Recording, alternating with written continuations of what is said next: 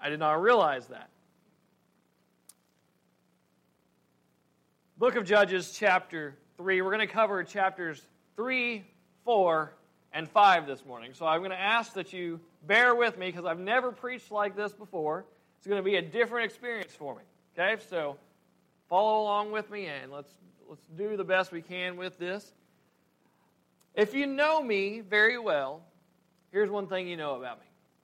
I enjoy any, all, and every superhero movie, comic book, graphic novel that I can get my hands on. I don't understand why some people are like, no, you have to love Marvel and hate DC, or why you have to love DC and hate Marvel. I just don't get it. I don't get bashing one another because why choose one when you can have both? And maybe that's one of the reasons why I love the book of Judges. Maybe that's why it appeals to me, because it's like a gritty superhero novel or a gritty superhero movie. You've got people who are under oppression, and then a hero or several heroes step forward to save the people, to deliver them from their enemies. And then you've got some pretty amazing stories and of course, plenty of violence and plenty of gore as well. And we're going to see some of that in our story this morning, so brace yourselves now. But here's my question. Is that what the book of Judges is really about? Is it about a series of heroes that step up and save Israel in their time of need? Because it seems to me that that's the way it's been taught to me from the time I was a child. And it seems to me that's the way it's been taught in many churches for many years. Now, you may be familiar with some of these stories, but maybe not all of them. There's some pretty dark stuff in the book of Judges. But I think it's more than just a series of snapshots showing these highlights of men and women who stepped up to save Israel. I think there's a larger story that's taking place here, a meta-narrative that connects each of these smaller stories together in one large story that paints a picture. So, as we go through this morning, we're going to look at 3 of those mini narratives, and we're going to see how that pulling out and seeing those 3 together gives us a better visual picture of the meta-narrative together. So we're going to see how these stories of the first 3 major judges, notice I said major because we are going to skip one, how they're all connected under one main theme. But before we get into it, let's go to the Lord in prayer. Father God, I thank you for the privilege that I have to bring your word to your people this morning. But Lord, I pray that your word would go out and that it would be proclaimed in faithfulness and in truth and empowered by the Holy Spirit. And Lord, that you and I would partner together, that you would lead me and guide me to say every word correctly, to say exactly what you want everyone to hear. Lord, that it would be powerful, that it would move us in our hearts, move us in our minds. And Lord, if there's anyone here this morning who has not placed their faith and trust in Christ Jesus, they would be stirred to do so this morning. I pray in Jesus' holy and precious name by the power of your Spirit. Amen. Let's begin by looking at verse number 7, Judges chapter 3. The Israelites did what was evil in the Lord's sight. They forgot their God and worshipped the Baals and Asherahs.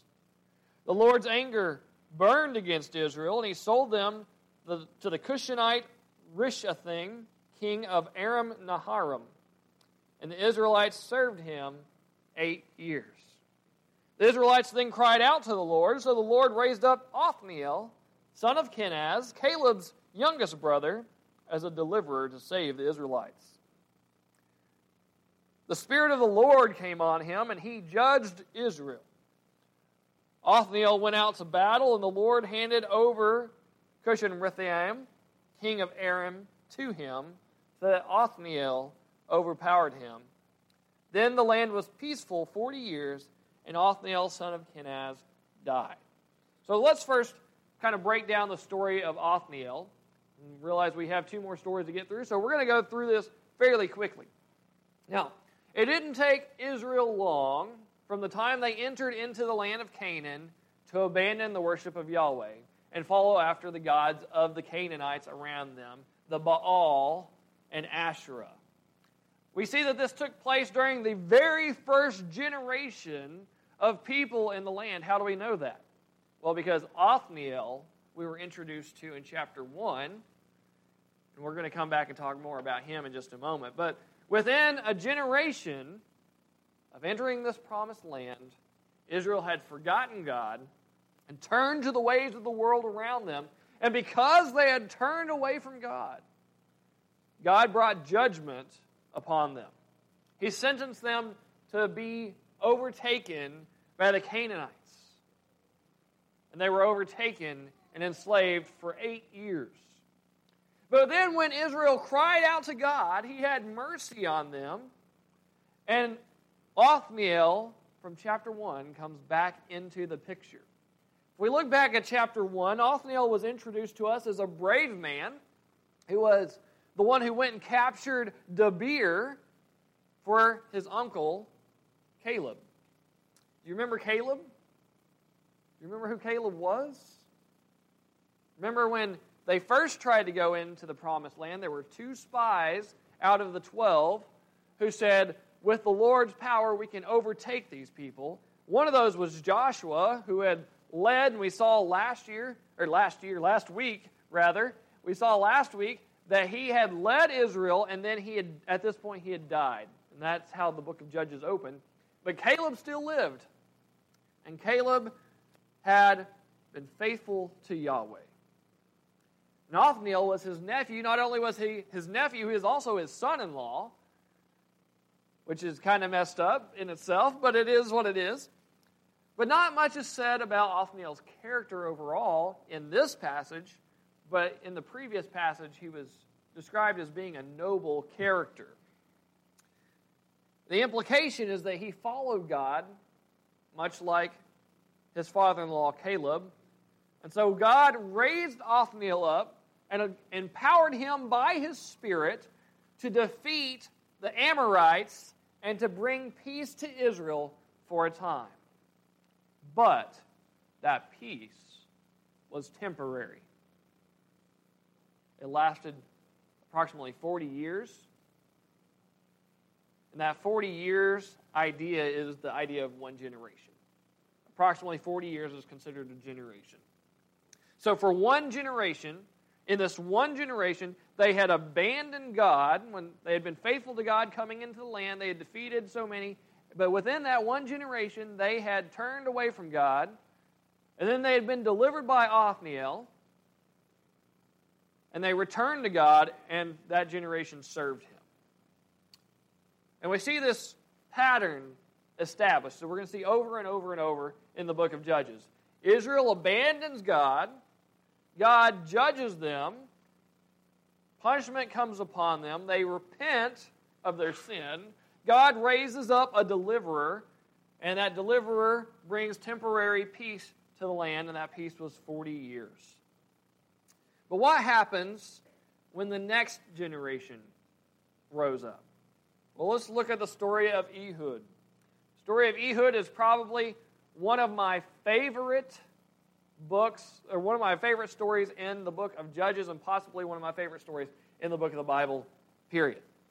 And it is partly because I'm sarcastic, and it's written in a satirical style.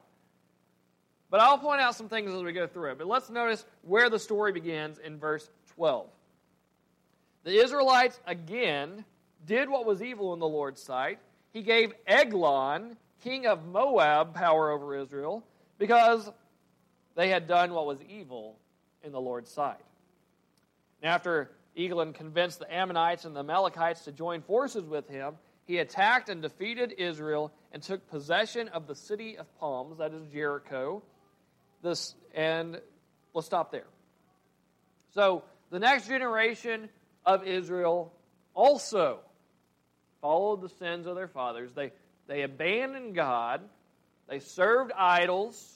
And so God allowed the Moabites to come and overtake them. And interestingly, the king's name is Eglon, which means nothing to us. It's just a weird name. But the term that's used, the Hebrew term, is similar to the word used for round or rotund. So in other words, and we find out this later, that he is indeed a very fat man.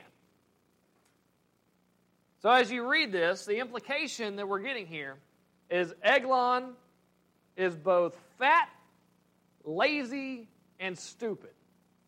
Okay, so keep this in mind as we're reading this. And let's continue reading in verse 14.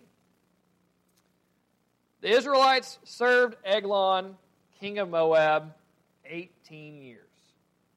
Then the Israelites cried out to the Lord. He raised up Ehud, son of Gera, a left-handed Benjaminite, as a deliverer for them. The Israelites sent him to Eglon, king of Moab, with tribute money. So this time, instead of 8 years before they go, oh, we messed up and we need to repent and turn back to God, it took them 18 years before they returned to God and said, we have messed up. And there's something to be said there, because there's this greater period of time, and we're going to see this as we go on. The period of time for repentance gets longer and longer.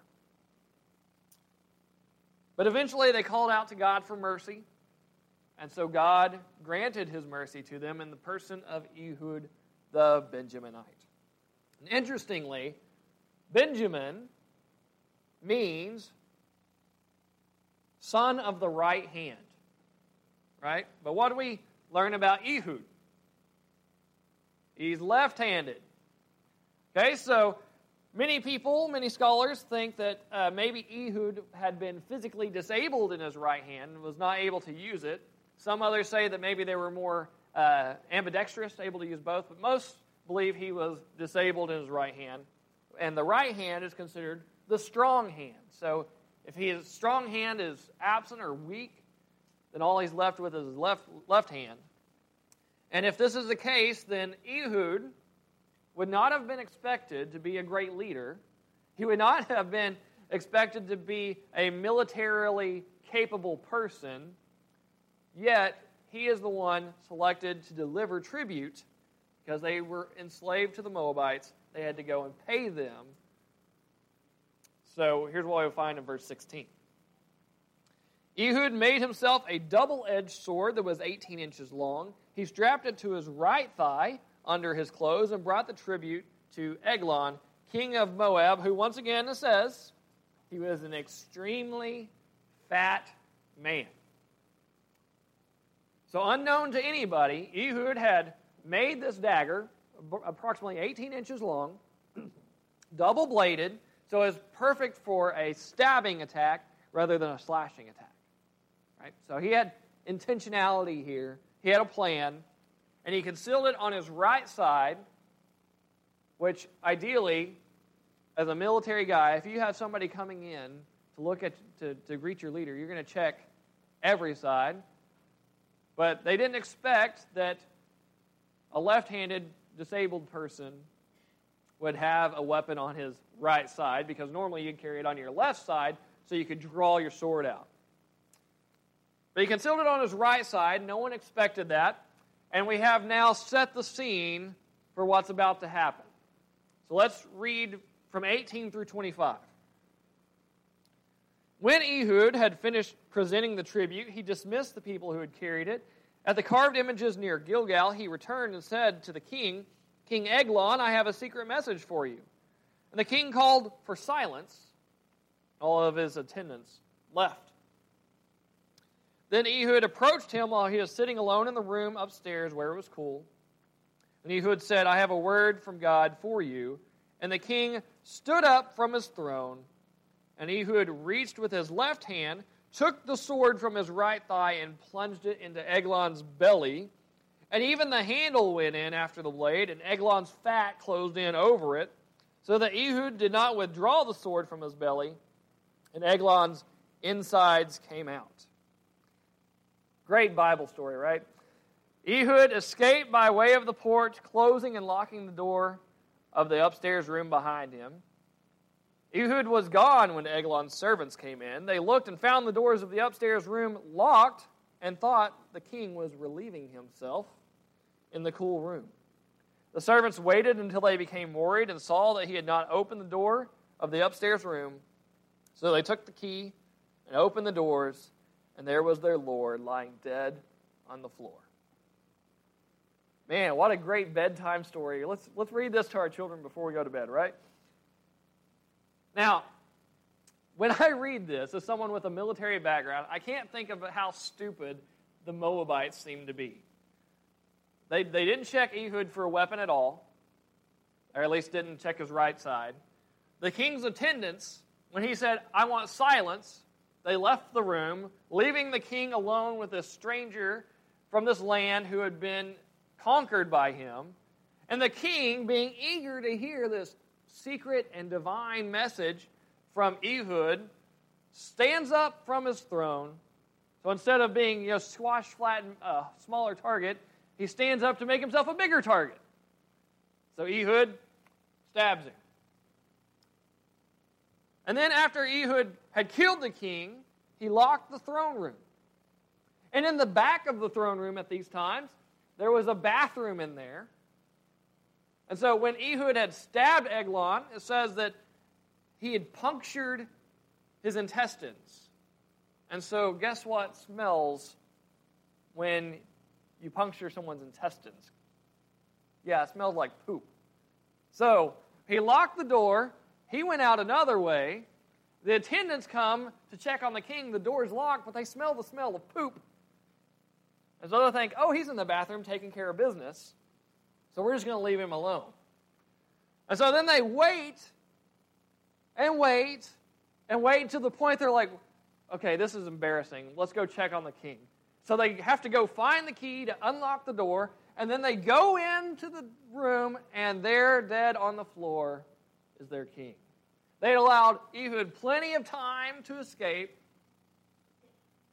And you think, how stupid can people be? Right? But the implication here is actually an injunction against Israel. Because it's saying, look at how stupid the Moabites are. Look at how dumb they act. Yet, these are the people who have overtaken you. The implication there is, you're dumber and lazier than the Moabites because they were able to conquer you.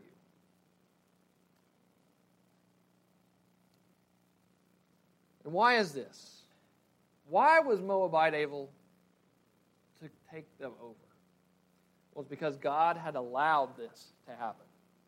This is a demonstration of God's power of using weakness to overtake the strong. There's an injunction here that the Israelites were dumb. They were stupid to leave the worship of the powerful and almighty God to go after these weak, foolish idols. But that's what they did.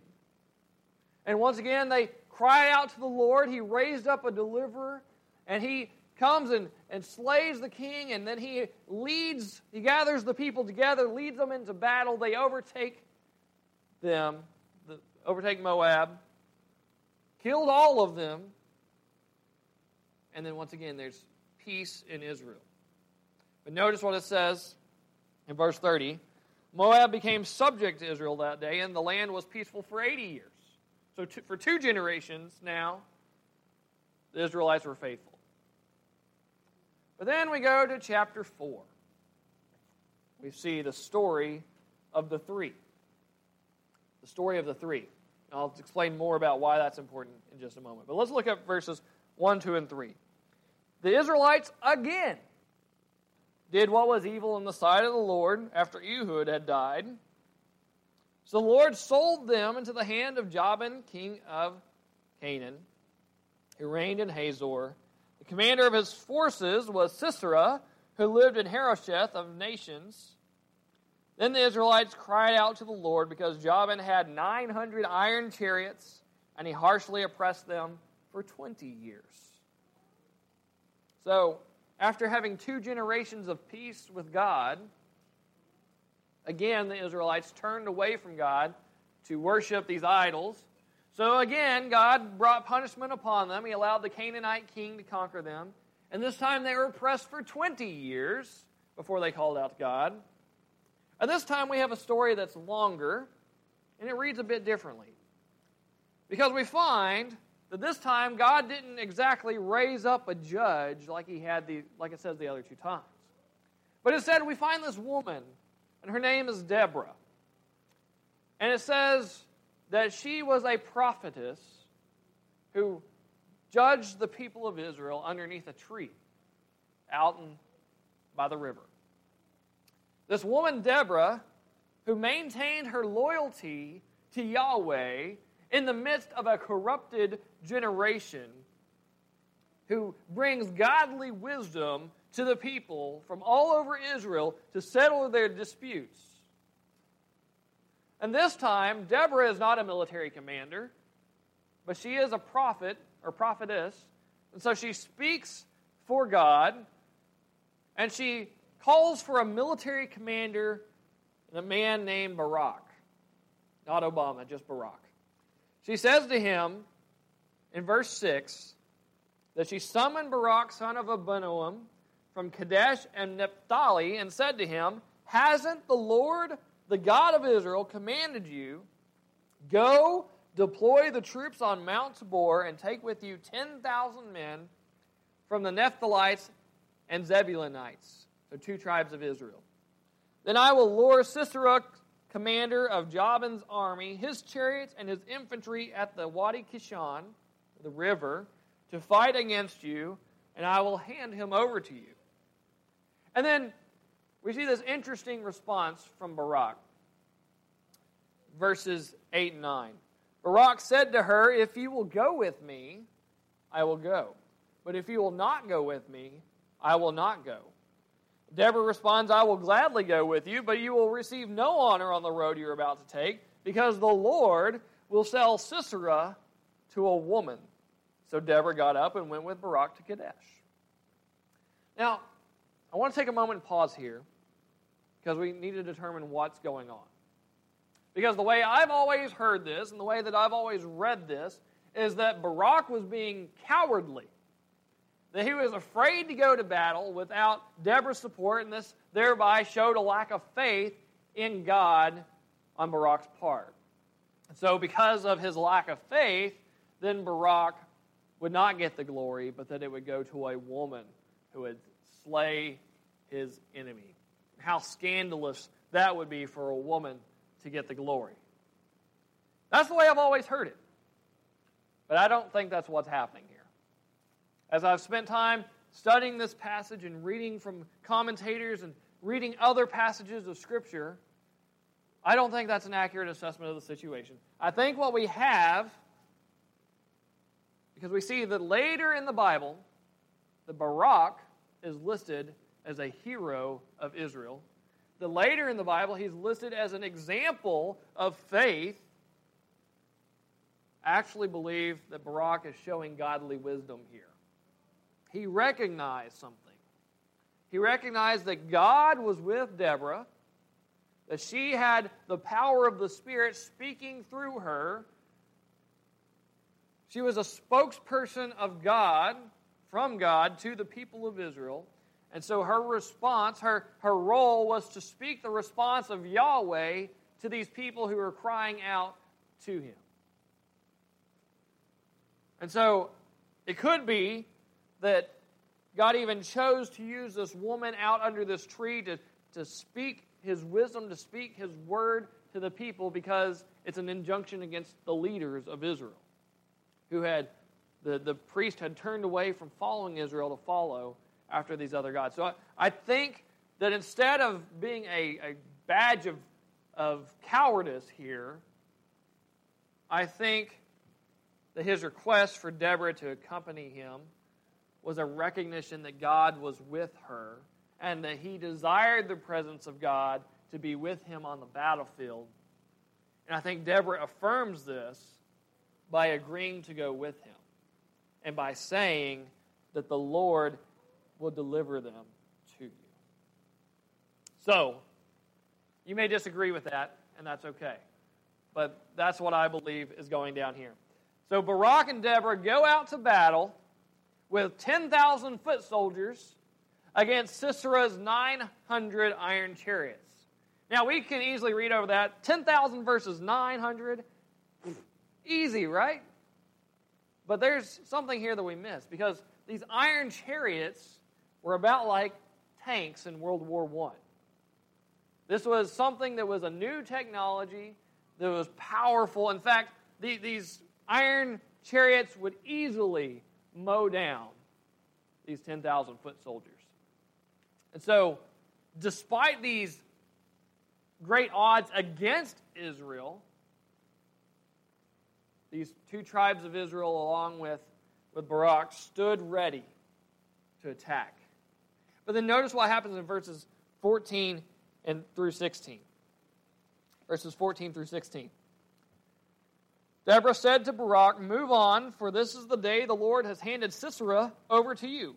Hasn't the Lord gone before you?" So Barak came down from Mount Tabor with 10,000 men following.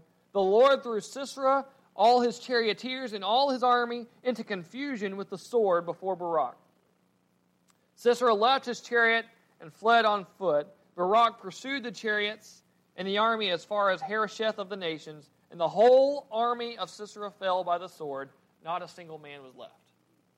Now, I think it would be easy for us to miss what happened here if we don't read the next chapter.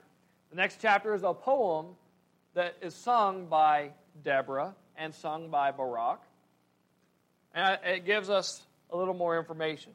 It tells us that it wasn't simply a charge against Sisera. He doesn't just see these 10,000 men and women coming down to fight him, and it scares him to death and he runs off. That is not what happened. But what he saw was the power of God working against him. These iron chariots were poised, ready to fight in this valley. It was the dry season. But all of a sudden, a torrential rainstorm comes off the river into these chariots, and all of a sudden their wheels and their horses' hooves get stuck in the mud. They describe it as the stars fell down from heaven and the wind swept from the river, a torrential storm that overtook them. And so, really, here's what I think of. It makes me think of the Egyptians when they were pursuing the Israelites. And the Lord had separated the waters of the Red Sea for the Israelites to walk across. And as soon as they got across and the Egyptians started to chase after them, what happened? The waters came back together. They were defeated. This is what I think happened. They just watched as this great storm came and made the instruments of the Canaanites' strength their weakness. Because that's what God does.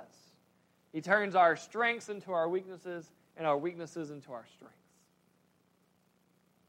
So these horses' hooves, chariots' wheels stuck in the mud, and so the Israelites with their 10,000 soldiers come down, and these cavalry units are stuck. They can't go anywhere, so the people are fleeing, and they easily slaughter them. But Sisera, their general, escaped, and he went into the tent of Heber the Kenite. Heber had an alliance with Sisera. We see that he had planted himself in a position where he could feed troop movements. He was a spy, essentially. So he was an ally. His house was a place of safety, right? It was an allied house, right? It was. But look with me at what happens in verse 18. This is Jael, the wife of Heber the Kenite. Jael went out to greet Sisera and said to him, "Come in, my lord. Come in with me, and don't be afraid." So he went into her tent. She covered him with a rug, and he said to her, "Please give me a little water to drink, for I am thirsty." She opened a container of milk, gave him a drink, and covered him again. Then he said to her, "Stand at the entrance to the tent. If a man comes and asks you, 'Is there a man here?' say no." And then, verse 21, he fell asleep because he was tired from running. So, Heber's wife, this ally of Sisera, takes care of Sisera. She took the lead in this. She spoke words of comfort to him and seemed to be showing the customary signs of hospitality in the ancient Near East. She covered him with a blanket, which would effectively hide him and warm him. She gave him some milk to drink. Notice he asked for water. She gave him milk. Why? What do you give kids at night when they can't go to sleep? Give them some warm milk. So she gave him some milk, covered him with a blanket. He goes off to sleep because he's been running and he's tired. He had been worried that the enemy was going to capture him, but now he had found safety. And he found even more safety by asking her that if anybody comes by and asks if I'm in here looking for an enemy, just tell them no. So he feels secure. He falls asleep. But then notice what happens in verse 21. While he was sleeping from exhaustion, Heber's wife Jael took a tent peg and grabbed a hammer and went silently to Sisera. She hammered the peg into his temple and drove it into the ground, and he died. Really? Is that necessary? Do we have to add, and he died? I'm pretty sure a tent stake to the temple is going to kill you. But how gruesome is that? Right? What a way to go out. And it sounds pretty bad to us today. Not a way we want to go out. But consider the humiliation that's here that we don't see. Because in that time, it was the woman's duty to set up and take down the tents. And so the mallet and the tent stake were considered household appliances. So essentially, this great, mighty general was killed by a toaster oven, by a woman and her household appliance, not in the glory of a battle. And so when Barak comes by, we see in the rest of this chapter that Jael takes him in and shows him the dead men in her tent, and the people of Israel defeat the king of Jabin. And if we look over to 5 and verse 31, it says, there was peace in the land for 40 years. 40 years. One generation. Okay, so we looked at 3 stories, and we're running out of time. We've looked at 3 big stories, many stories within an overall narrative. So what are some things that we can pull out of all 3 of these stories and apply to our lives today? What do these have in common? Why are they grouped together? What are these common elements for us today? Well, first of all, there's the wrath of God concept. The wrath of God. Every time that Israel was disobedient to God, there came a penalty. The first of the 10 Commandments says, you shall keep no other gods before me. And yet over and over and over again, they failed to keep this first commandment. And for that disobedience, God poured out His wrath on them. And we don't like to think about God as being wrathful. We don't like to think of God in our 21st century American Christianity as God being just and bringing punishment upon His people. We rightly claim that God is love, but our idea of love is not the Bible's idea of love, because we think that God's love and His punishment can't go together, when the reality is they can't. It's a false dichotomy. But in fact, God's punishment is used in Judges as a means to bring Israel back to His way. And we're going to talk more about that in just a moment. But first, we are much like these Israelites. We are a lot like them because every one of us have failed to keep that first commandment. Every one of us have failed to keep God first in our lives.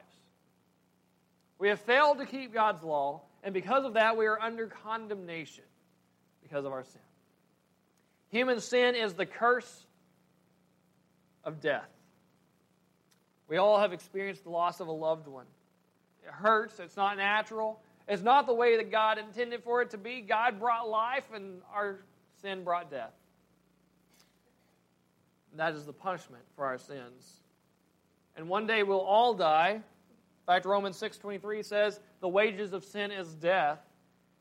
And in the end of days, God's wrath will be poured out on all sinners. Every single one of us will be judged and found to be lacking, for we've all fallen short of the glory of God. So we have the wrath of God. But notice also we see a recurrence where they repent of their sin. They repent of their sin. Israel would experience the punishment, but this punishment was redemptive. If there's no punishment for sin, then there's no incentive to stop sinning. There's no incentive to turn from our sin. And so when God sends His punishment, it may take Israel some time before they get around to it, but eventually they repent and they call out to God. They endure His wrath for a time, but eventually they turn and come back to Him. And so the threat of God's wrath being poured out on them causes them to repent and turn back to God. Well, we've just seen that because of our sin, we are under wrath. We are children under wrath. And the threat of God's wrath being poured out on us should cause you to repent. It should cause you to turn from your disobedience and turn from your disloyalty to God. You should stop worshiping whatever idol it is, whether it be your job or your money or your toys or your family, maybe even just yourself and your selfishness. Whatever is keeping you from having God first place in your life, you should turn and repent from that. Repentance is more than just turning away from something. It's more than just guilty feelings, but it's turning toward God and away from those other things. It's turning toward God and aligning your mindset with God's mindset, realizing that God is creator and worthy of all honor and glory, and you are sinful and worthy of nothing but condemnation. It's turning toward God and aligning your heart with His heart and your mind with His mind. Ezekiel 18:32 says, "For I take no pleasure in anyone's death." This is the declaration of the Lord. So He says, repent and live. And because of that repentance, we see the salvation of God. Salvation of God. Whenever Israel would repent, God would raise up a deliverer. First it was Othniel, then Ehud. Then God used Deborah and Barak and Jael to save His people. And this shows us, I think, the truth of Judges. It's not a story about men and women who rise up to save Israel. It's not a story about these micro-heroes of the faith, but it's a story about one hero overall. God is the hero who is saving His people from His wrath. God is the hero of the story. The people of Israel are both the victims and the villains. They're both the victims and the villains because of their own sin, their own villainy. They are dealing with the problems that come from that. All those other nations that we read about, we don't know much about them. There is a foil for us to measure Israel against, to see how much they have become like the other nations, and for us to see how God uses even evil nations, pagan nations, to accomplish His will. So each time God would raise up a judge, a deliverer, and once they had been freed, the judge, the deliverer, didn't take the glory for himself. He said, it was the Lord who provided the victory. It was the Spirit of God within me that accomplished what needed to be accomplished. They realized that this was not of their doing. It was the Lord who did it through them. They realized they could only totally depend on God to save them. And the only way that you can be saved from your sin is to place your faith totally and completely in God. There's nothing that you can do to earn your own salvation, just as there's nothing that Israel could do to defeat their enemies. You're as completely helpless in your sin as they were. It is only through a divinely raised deliverer that you can be delivered from the curse of death. And so God sent His only begotten Son, not only raising Him up as a man, but also having Him die, a man who had never sinned, the God-man. He died on the cross to pay the penalty for your sin and for mine. But then, God not only raised Him up once, but He raised Him up a second time, for after He died, He was resurrected from the grave. He is truly the divinely raised deliverer that you need in your life. And when we recognize that there's nothing that you and I bring to the table, we can sing the song of Rock of Ages, that line that says, "Nothing in my hand I bring, but simply to thy cross I cling." That's where we need to be. I bring nothing before you, Lord, except for my sin. The only act I have in gaining my own salvation is bringing the sin that caused it to be needed. And it is only through Jesus that I can be saved. Understand, Jesus is the hero of the story. God sent him to die as the punishment for your sin and to be resurrected from the dead to give you victory over the curse of sin. Salvation is solely of God. It's God's gift to you. Romans 6:23 says, "But the gift of God is eternal life in Christ Jesus our Lord." Salvation is the gift of God. But it's not the only gift of God. For once you accept Christ, God gives not only the gift of eternal life to you, but he also gives his Spirit to you. And that Spirit gives spiritual gifts to those who follow him. Now, each of these judges were empowered by the Spirit of God to do the work of delivering and leading the people of Israel. Now, in the Old Testament, whenever we see the Spirit of the Lord, it comes upon an individual. And that individual is empowered by the Spirit to accomplish great works. But then when we get into the New Testament, we see that through Christ, when you place your faith and trust in Christ, the Spirit comes upon each and every believer. It comes upon the whole group. It's not just one individual, but all who receive the Holy Spirit. And he gives each believer gifts that empowers them for the work of ministry. And these gifts are to be used for God's purposes. So if you're here this morning and you're a Christian, you must be faithful to use your giftedness that God has given you to accomplish his work. In our final story, we see that God had gifted 3 different leaders with different abilities. They weren't worried about who gets the credit. Barak said, "I don't care that a woman gets the credit." They were concerned more, at least Barak and Deborah, were concerned more with God getting the credit. And so they used their different gifts, his military leadership and her prophet status, to bring the purpose of God to fruition so that God got the glory. And that's the way the church must function. We must work together using God's gifts to bring him glory. Notice also that God was present with the judges, just as he is present with his people today. So no matter how hopeless our situation may seem, God never stops working for the good of those who love him. He never stops working for the good of those who believe and trust in the Son Jesus. But the last thing I want you to notice is the peace of God. The peace of God. At the end of each of these stories, there's a temporary peace. And that peace generally lasts until the good judge has died. So the end of each story isn't peace. The end of each story is death. And there's an implication there for us. The implication is that God's people need a leader who would not die. Throughout the book of Judges, we see over and over again. Those leaders died, and the people went right back into their sin. But eventually, someone came who, yes, he did die, but now he lives forevermore. Revelation 1 and verse 18 calls Jesus the living one. He says, "I was dead, but look, I am alive forever and ever, and I hold the keys of death and Hades." See, human beings were created to have peace with God. God created us for fellowship with him, but sin came and destroyed that peace that we had.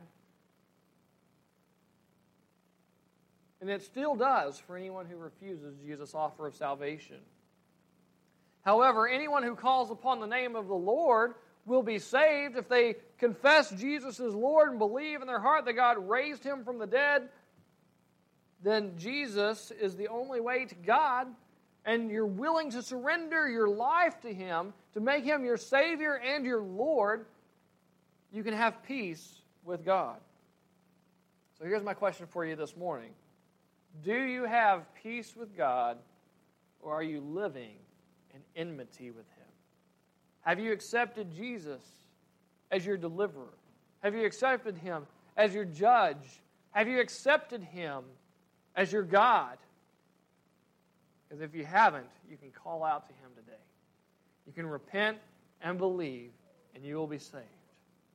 And if you're here and you have made that decision, are you living like you've made that decision? Are you using the spiritual gifts that God has given you to bring others into the kingdom of God, to serve His church, to minister to the needs of those in His kingdom? Are you faithfully serving the Lord where He's placed you? Let me have you stand with me. I'm going to have a time